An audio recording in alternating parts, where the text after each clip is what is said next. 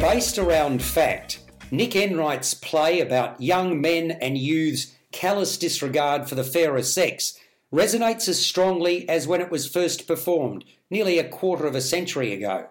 Trash talk and surf culture go hand in glove in the fictitious seaside working-class suburb of Black Rock.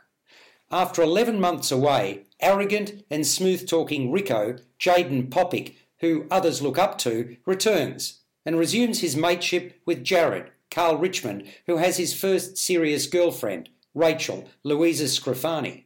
But everything goes pear-shaped at an 18th birthday party for Toby, Alexander Lloyd, when a number of the boys take advantage of a 15-year-old girl who's gang-raped and killed. As the net closes in, the pressure mounts on Jared.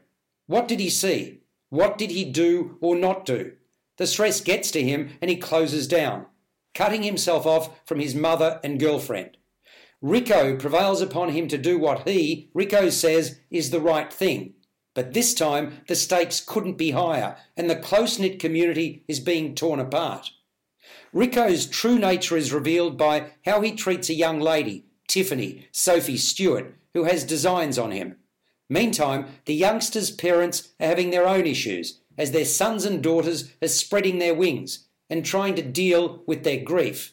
These are ugly times in Black Rock.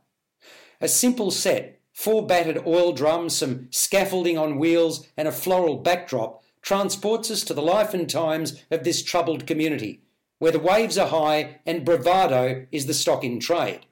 The exuberance of youth is subjugated by the horror of what's been perpetrated. Popick is the glue that binds this production together among the 12-strong cast, which suffers from overacting, some overreached in their attempts to be quote-unquote authentic.